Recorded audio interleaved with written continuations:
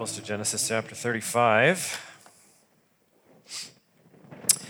We are, just as kind of a preview of things to come, we are going to enroll some new members this morning. We'll do that at the end of the gathering today before we head out. So, but right now, let's take a look at Genesis chapter 35. If you've got the Pew Bible in front of you, we're going to be on page 30. And there's just a lot going on in this chapter, a lot of details. I'm not going to cover all of them. If there's anything that you want to talk about, you can jump onto Slido.com and ask a question in the Q&R, and we'll take a look at that at the end. All right, let me pray for us.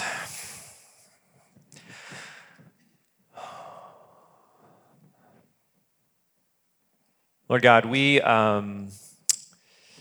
we're very busy people. There's just so much going on in our worlds, just as a community, as a nation, but as families, as individuals. I find it so easy to just focus on the thing that's directly in front of me.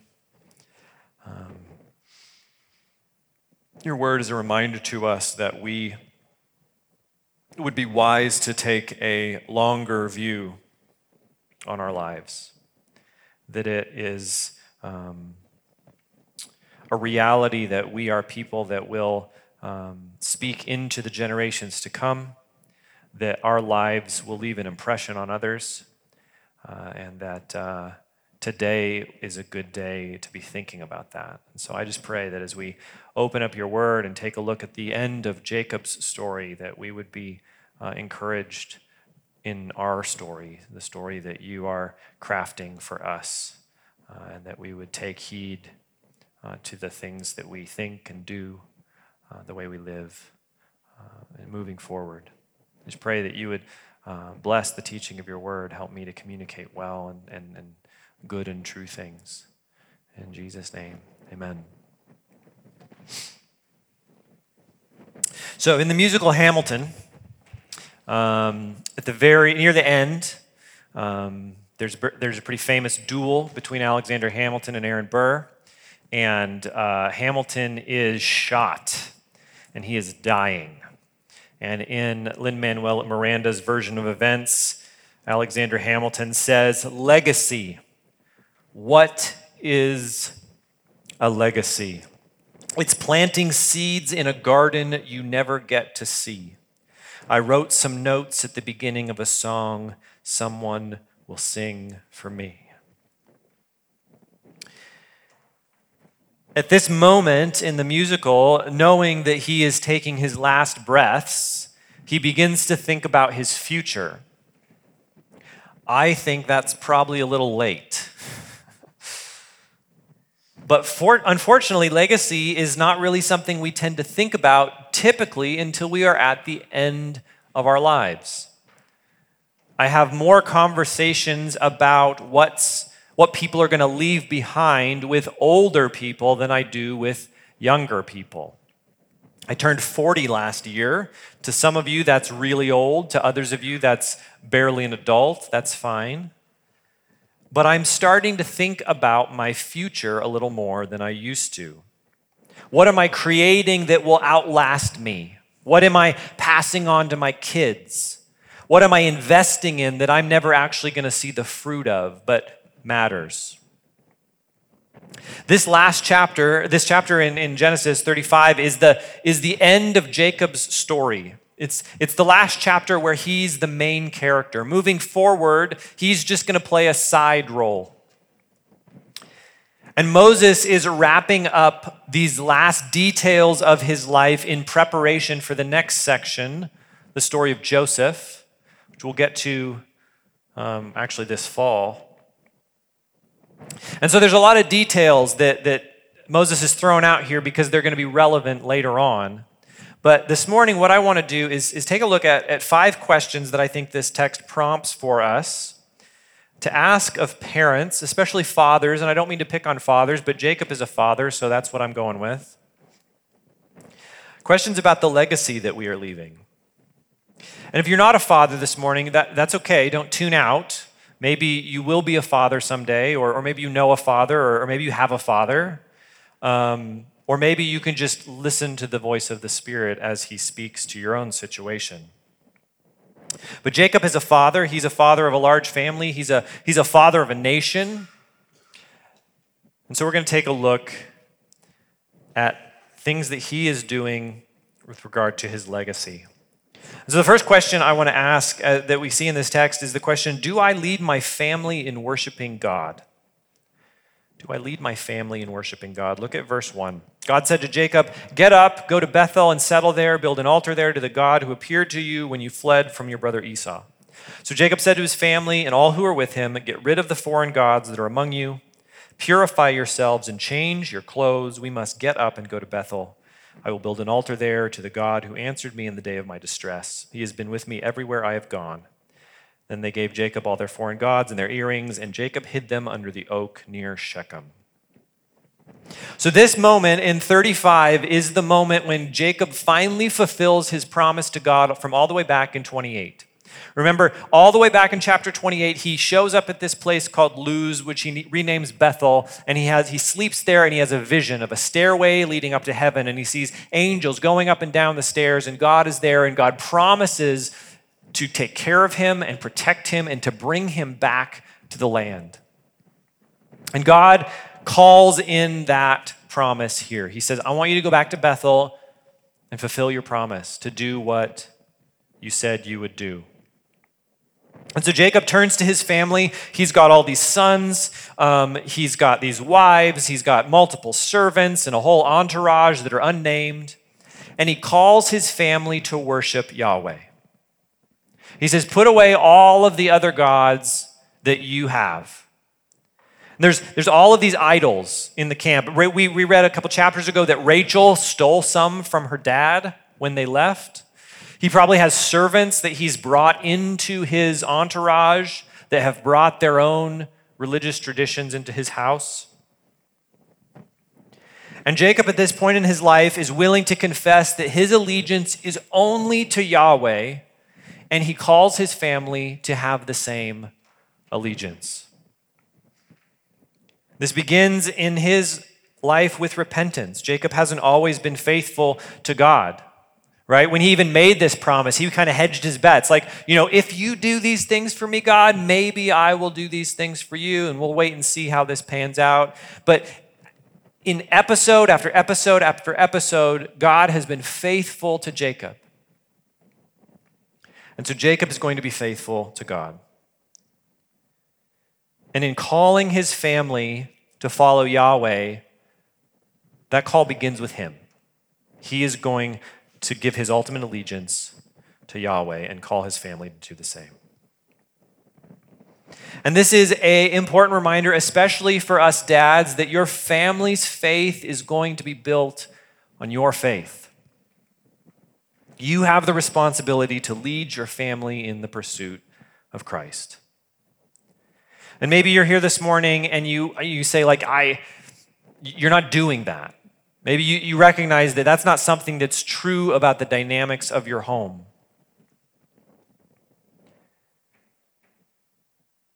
And that starts with the determination that you are going to follow Christ yourself. And I know a lot of times in the church, there's just kind of a religious trope that families come to church and dads show up because my wife wanted me to, or we do it for the kids or whatever. And your faith relationship with God is just kind of mediocre. And if that's where you are today, I'm glad that you're here, but you don't have to stay there. That's a decision that you can make today and every day moving forward to begin to trust Christ with who you are and where you're going, and to lead your family in that repentance. And what that repentance looks like is, in Jacob's case, it looks like action, right? There's all of these false gods in their home, and they're going to get rid of them. They're going to do the thing that shows their allegiance to Yahweh. In Acts 26, Paul says, I preached to those in Damascus first, and to those in Jerusalem, and in all the region of Judea, and to the Gentiles, that they should repent and turn to God and do works worthy of repentance. So repentance is something that happens internally. It's something that starts with changing your mind. You're going this direction, pursuing your own desires and hopes and dreams, and God gets a hold of your heart, and you turn around, you do a 180, and you start going the other direction. That repentance starts with the decision to turn, but it doesn't stop there. It continues with your actions, with the way you live your life. And Jacob models the repentance of his heart. That's been a slow process. That's been something that's been happening in his heart for a number of years by saying, we're going to get rid of the gods in our house. We're going to follow Yahweh alone. And so the question for all of us, dads especially, but moms, but everybody else as well, like, what if you haven't been walking with Christ well up until now? What if this morning you recognize, like, yeah, I'm kind of a mixed bag like Jacob? Well, start today. Today is the day that you can say, I am going to follow Christ. I'm going to commit myself to following Jesus. The Thabiti Anyabwile says about fathers, to lead well is hard. To lead your family consistently is difficult. One of the most difficult things I think men will have to do in finishing well is to look up, to see their failure and their inconsistency, and not let their failure and their inconsistency make them give up on the leadership role that God has called them to. And it will be very difficult to graciously enter back into the family and with people who have now years of reasons to doubt your leadership and lead them afresh. Start anew, gather them and lead them in the path of righteousness. To say to them, follow me as I follow Christ. And for some of you guys, you've got really young children. And so now is the time to set up really good habits in your home of following Christ together as a family. But others of us have older children, and maybe we've been derelict in this for a long time. And just the idea that, like, oh man, I haven't been leading well. I can't start now. You think maybe Jacob felt that? He's been kind of screwing up for 20 or so years. What do you think he's feeling as he calls his family to give up their false gods? Donald Whitney, in his book Family Worship, says, when a man awakens to his spiritual responsibilities in the home, but because he has failed to lead family worship for so long, he feels embarrassed to begin now.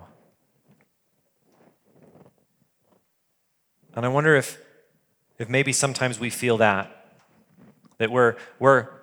we recognize that God's call on our lives is to lead our families in the worship of Christ, but we've not done well so far.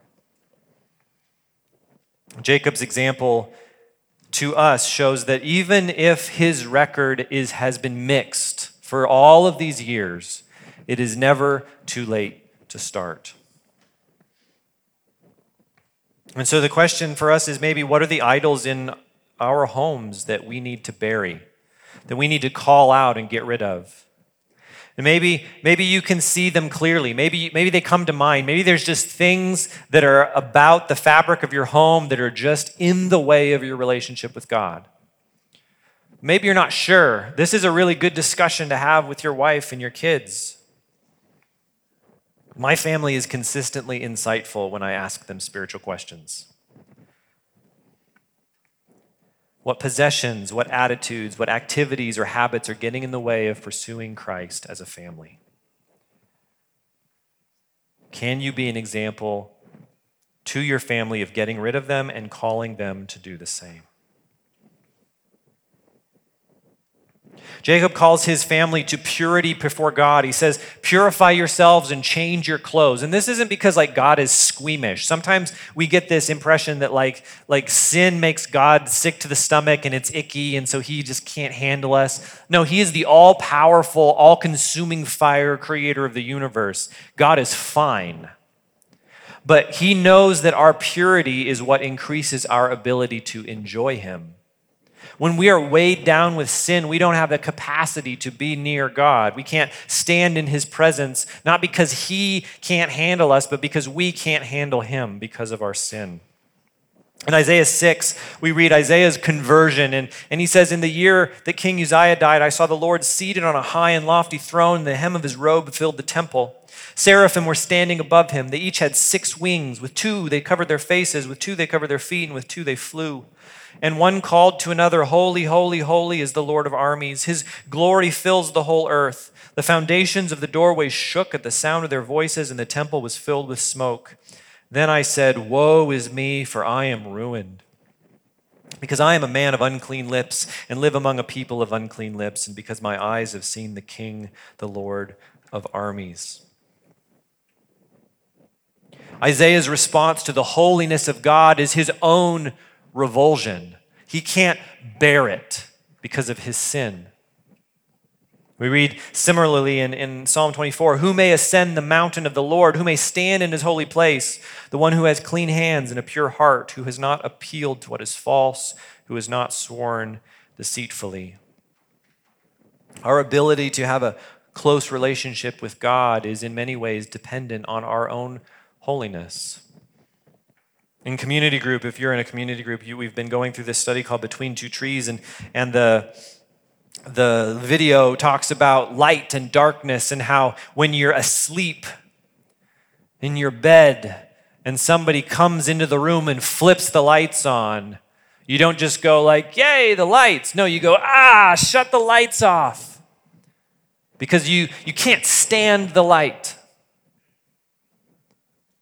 And this is what our sin does to us. Like, we get so accustomed to the darkness of sin that when the light shows up, we can't stand it. And so Jacob says, hey, we need to accustom ourselves to the light. We need to approach God. We need to trust in Yahweh. We need to purify our lives. And I think the question for us is, what are the things that exist in your home, in your family, in your rhythm of life that prevent your growth in Christ? What are the things that allow you to sit in the darkness and be unaccustomed to the light? Get rid of them and lead your family in doing the same. The second question I think this text prompts is do I recognize God's care for my family? Look at verse 5. "When they set out, a terror from God came over the cities around them, and they did not pursue Jacob's sons. So Jacob and all who were with him came to Luz, that is Bethel, in the land of Canaan, and Jacob built an altar there and called the place El Bethel, because it was there that God had revealed himself to him when he was fleeing from his brother." If you remember in the last chapter, Jacob's sons had committed this terrible crime against the Hivites in Shechem. They had murdered all the men of that country and enslaved all the women and children. And Jacob, at the end of the chapter, is afraid that word will get out around the country and the other peoples of the land will come after them in vengeance for what they'd done. But this does not happen. And Moses tells us why. Because of God's supernatural intervention. It would be easy to just assume, hey, all these people are going to come after us, and then when they don't, to just go like, wow, that was good luck, wasn't it? And Moses said, no, it wasn't. It was because God himself stepped in to protect Jacob's family. I think a really good question for me is who is really in charge of my family's safety? Who is in charge of their prosperity? It's easy to think that it's me. But what does that do to me? Again, this can be anyone's battle, but I think it flares up a lot in men, especially if you're a primary breadwinner in your family. Things are going well, it leads to pride. Look at how great I'm doing. Look at how much money I make. Look at how secure we are. Look at this nice stuff that I can get for my kids. When things are not going well, then it's the opposite. It's fear and shame. It's a burden. It feels like it's my job to take care of my family.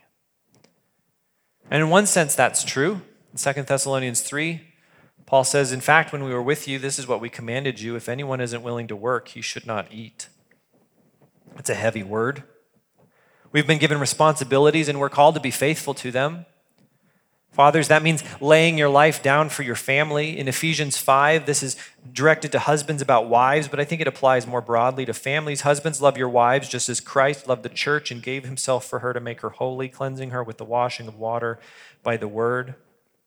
We are called as fathers to set aside our desires, our preferences for the good of those in our family. But in spite of all that, at the end of the day, who is taking care of your family? God is.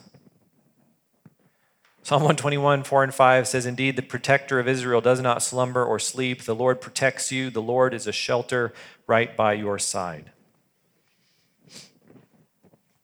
When you are worried, when you are consumed with anxiety, when things aren't going well, when you're stressing out about whatever it is you're stressing out about, God is the one that never sleeps. God is the one that is ultimately caring for your needs. And this is something that really needs to move from your head to your heart. If you've been a Christian for a while, or even just a church person, like you know the right answer to spiritual questions, like who's in charge, who's taking care? Oh, God is. It's easy to say those things, but it's harder to believe them.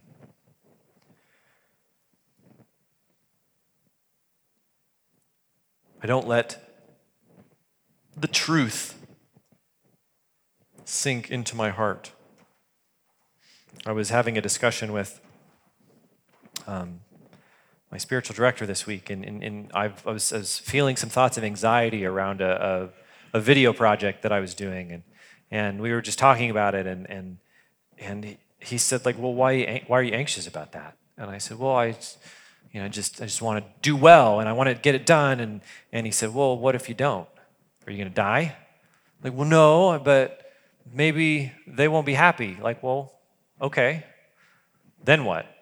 Well, then I might have to do it over. Okay? Is that the end of the world? No, that's not the end of the world. So why are you anxious? Like, I don't know, I just am. And he just kind of said, well, don't be. It's like, well, good. Easy for you to say. But his point was that I knew all the right answers in my mind about how God is ultimately caring for me, and ultimately the consequences of these things that I'm wrestling with are really not that big a deal. But I didn't let that soak into my heart and give me the confidence and the peace that God is offering me in the midst of that hard work. I was failing to do that, and that anxiety was springing out of my not really trusting in God. What if there's not enough money? What if expenses go up? What if somebody gets sick or injured?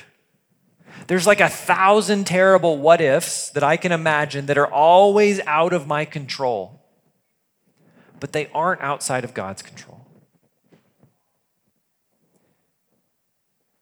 And the question for us is do you believe that God wants better things for your family than you do? Can you bridge the gap between your head and your heart and rest in that peace? That no matter what happens, God loves you and your family more than you do, and He will take care of you. The next question I think this passage prompts is, do I release my children from my own burdens? Do I release my children from my own burdens?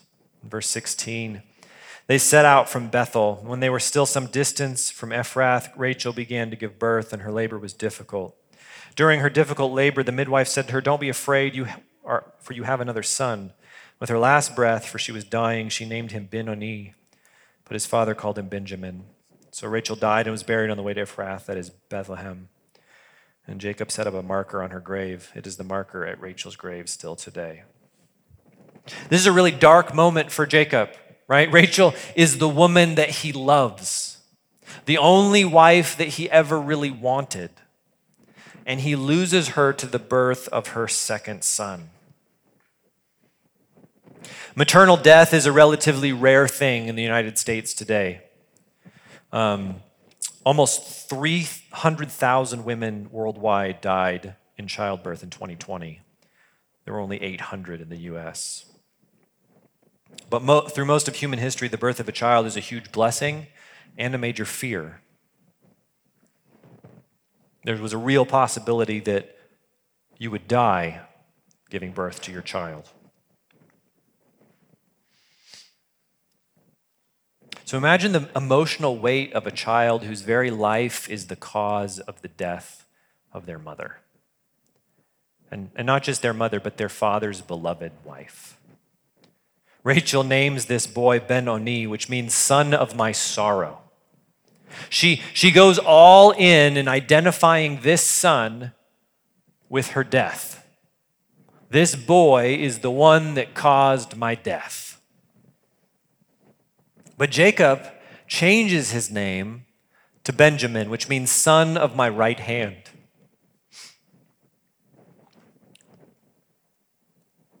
It's as if he's saying, in the midst of what must be his terrible grief, Benjamin, I love you, I'm proud of you, I'm glad to have you. You matter to me. He gives Benjamin such a blessing by not needlessly burdening him with the death of his mother. I mean, can you imagine carrying the name son of my sorrow and knowing that you got that name because your mom died to bring you life? Jacob saves him from that and gives him value in his name. How do we burden our children with things that they don't deserve to carry? We played sports at a certain level, so they better play sports at that level. We went to a certain kind of school, pursued a certain career. They better follow in our footsteps, make us proud. Too often, the ways that we push our children to be and believe things about themselves that they shouldn't actually come from our view of ourselves in the eyes of God. And we communicate things clearly to our children that aren't necessarily things that we say out loud. Mark Foreman, in his book, Never Say No, writes, my achieving posture was watered partially by my engineer father, who would only nod at my report card of A's and B's, then teasingly ask, why weren't they A pluses?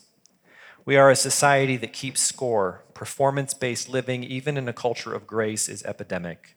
Raised to be the best, it's hard not to view God as cracking the whip. He goes on to write that this subconscious view of God that he was threatening to pass on to his kids in his performance mindset was broken one day when he came to the end of himself and in a moment of despair, crying out to God, heard God say, I enjoy you. I enjoy you. Do you ever think that God would say that to you? In the super popular book of Zephaniah, chapter 3, we read, for the Lord your God is living among you. He is a mighty Savior. He will take delight in you with gladness. With his love, he will calm all your fears. He will rejoice over you with joyful songs. Do you believe that that's how God sees you? Do you recognize that that's his heart of love for you? And do you see your kids that way? Are you teaching them about a God that says, I enjoy you? Or about a God that has demands that can't be met?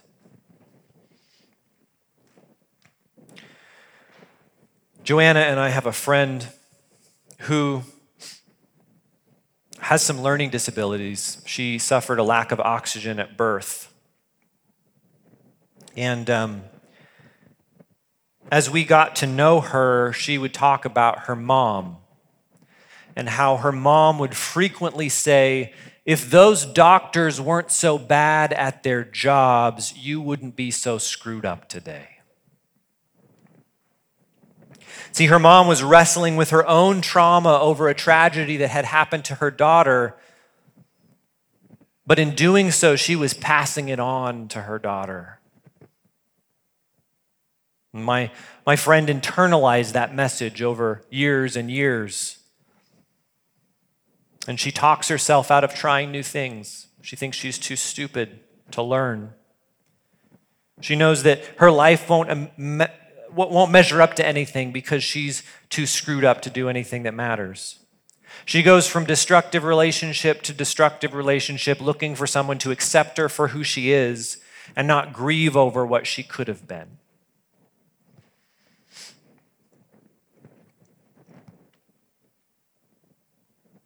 That's the burden that she was given, and it's one that she doesn't deserve.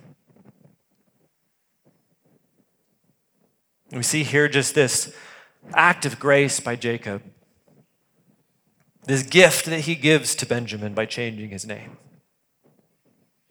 by releasing him from this burden that he does not have to carry, because he is beloved by his father.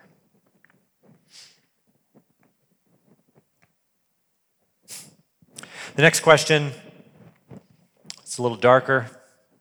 Do I understand the influence I have on my children?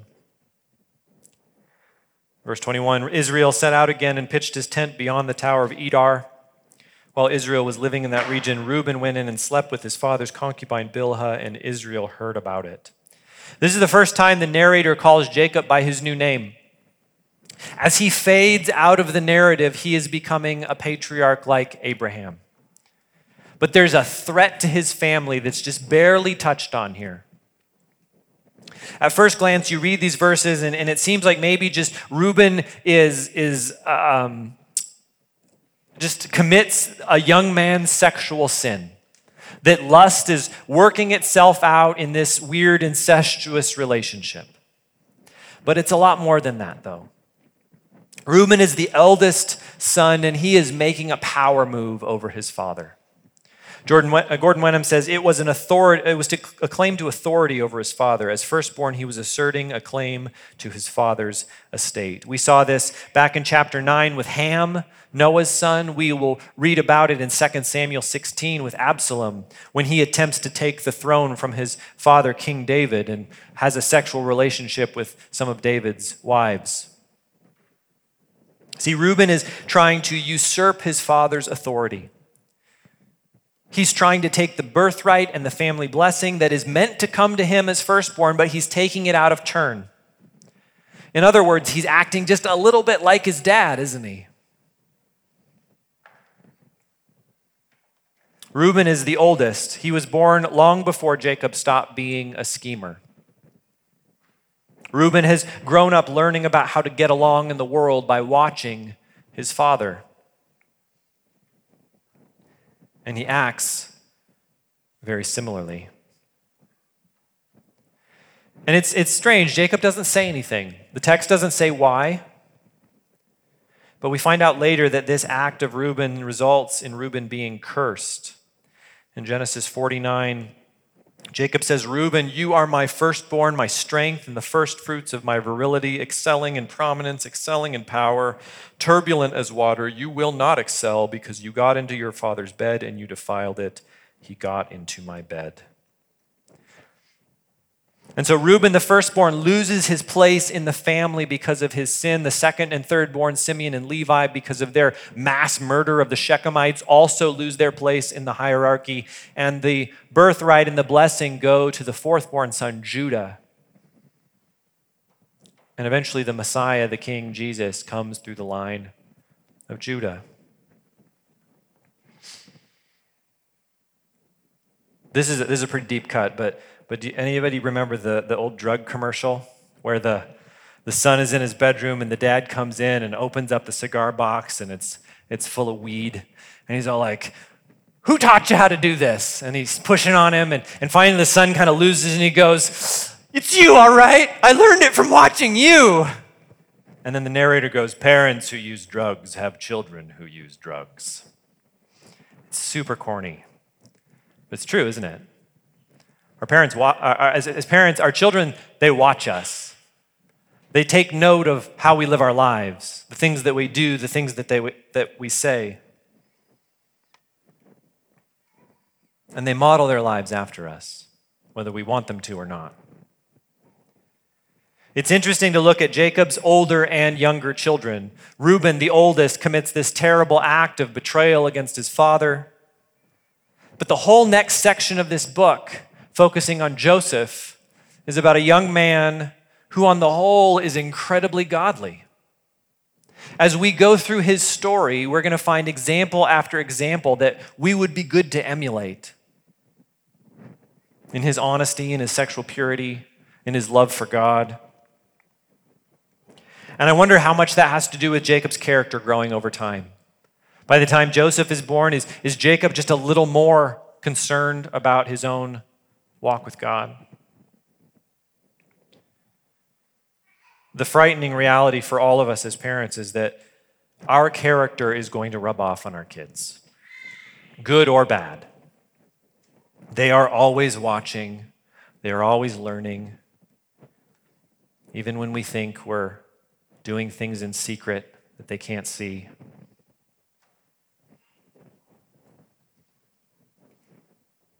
I was talking to Jackson earlier this week about The Cat's in the Cradle by Harry Chapin. And the line in the chorus, I'm going to be like you, Dad. You know I'm going to be like you. A father who grows up too busy to spend time with his son ends up having a son that is too busy to spend time with his father. And the question I have to ask myself, am I good with that? If my daughters grow up to be just like me, is that something I'm going to rejoice about or mourn over?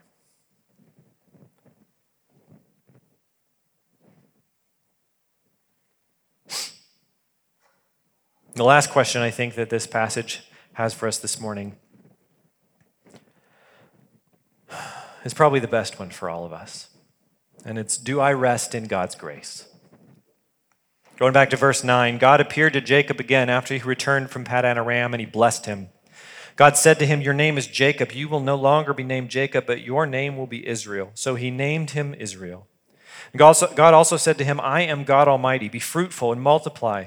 A nation, indeed, an assembly of nations will come from you, and kings will descend from you. I will give you the land that I gave to Abraham and Isaac. I will give you the land of your future descendants. Then God withdrew from him at the place where he had spoken to him. This is the drumbeat of the story of the patriarchs of Israel, right? This is God's grace. God chooses to bless, to protect, to guide. Why? Because he wants to. Because he promises that he will. Does Jacob deserve this? Nope. God is doing something bigger than Jacob. He's bringing about the redemption of the world in Jesus, and he's doing it through Jacob's family. All of the undeserved blessings that he pours on Jacob's family are leading to Jesus. But the reality is all of the undeserved blessings that he's pouring out on your family are flowing out of Jesus. Whether you have young kids or old kids, whether you're a mom or a dad, whether you're single, we all have an opportunity to speak into the lives of those who live after us, to plant seeds in a garden that you won't get to see and write songs that someone else will sing.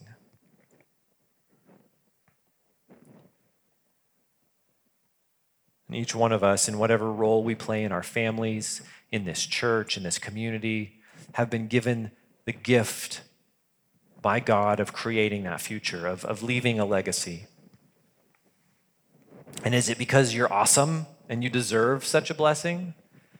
No, it's because God is kind. Because he loves you. Because he enjoys you and rejoices over you with joyful songs, like Zephaniah says. Because he gave his own life to rescue you from sin and death and has invited you to be a part of his process of remaking the world into something beautiful.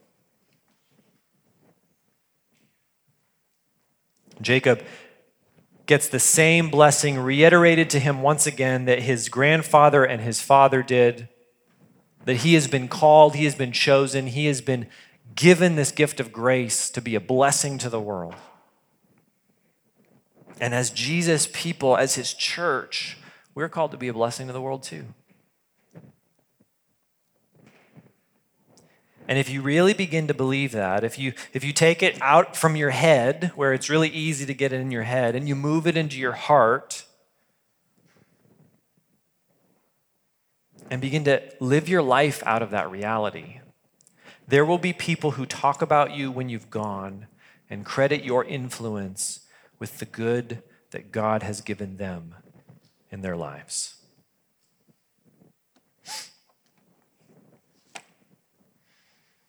Let's do some Q&R.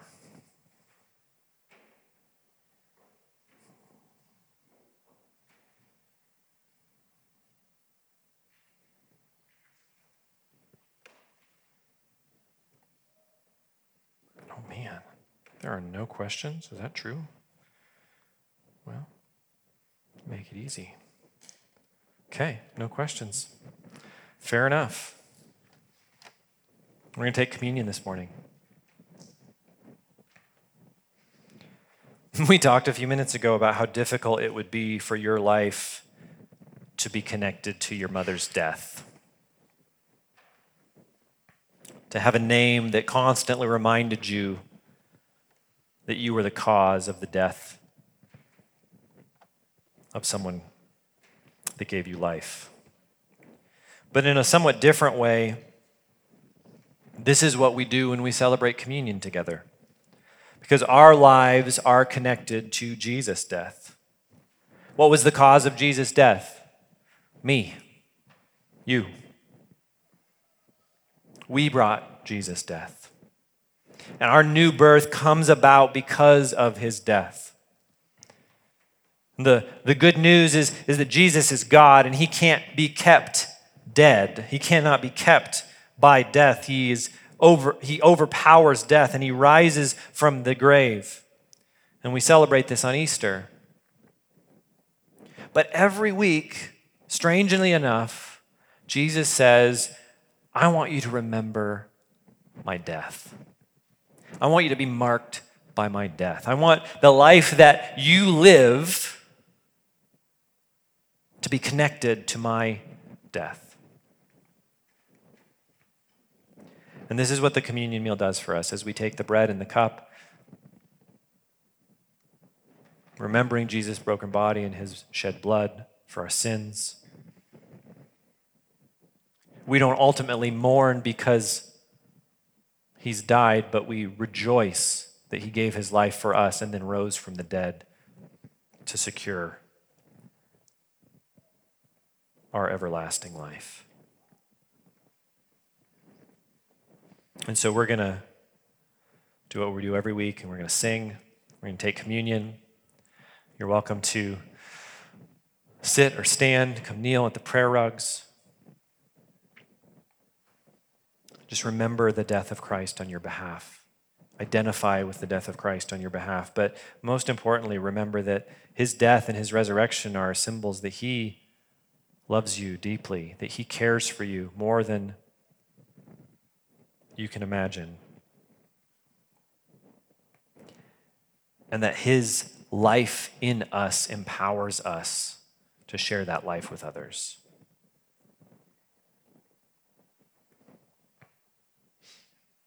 We're going to all stand together and recite the Nicene Creed together, this affirmation of who we are as Christians, this ancient statement of faith that connects us with the church for centuries. And then once again, if you were here last week, we had these strips of paper up front behind the communion. And if you would like to take some back to your seat and write on them, you can write thoughts, prayers, scripture verses, song lyrics, anything that's meaningful to you. The art team is going to compile them into a tapestry for Good Friday. If you choose to do that, just take them back to your seat and write on one side of them whatever is meaningful to you, and then just set them on the side of the stage before you leave today.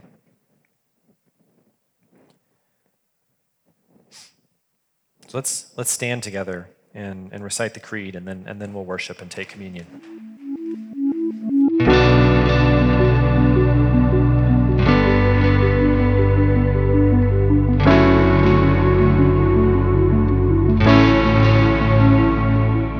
You've been listening to the Revelation Church Coeur d'Alene podcast. Learn more about Revelation Church at revelationcda.com.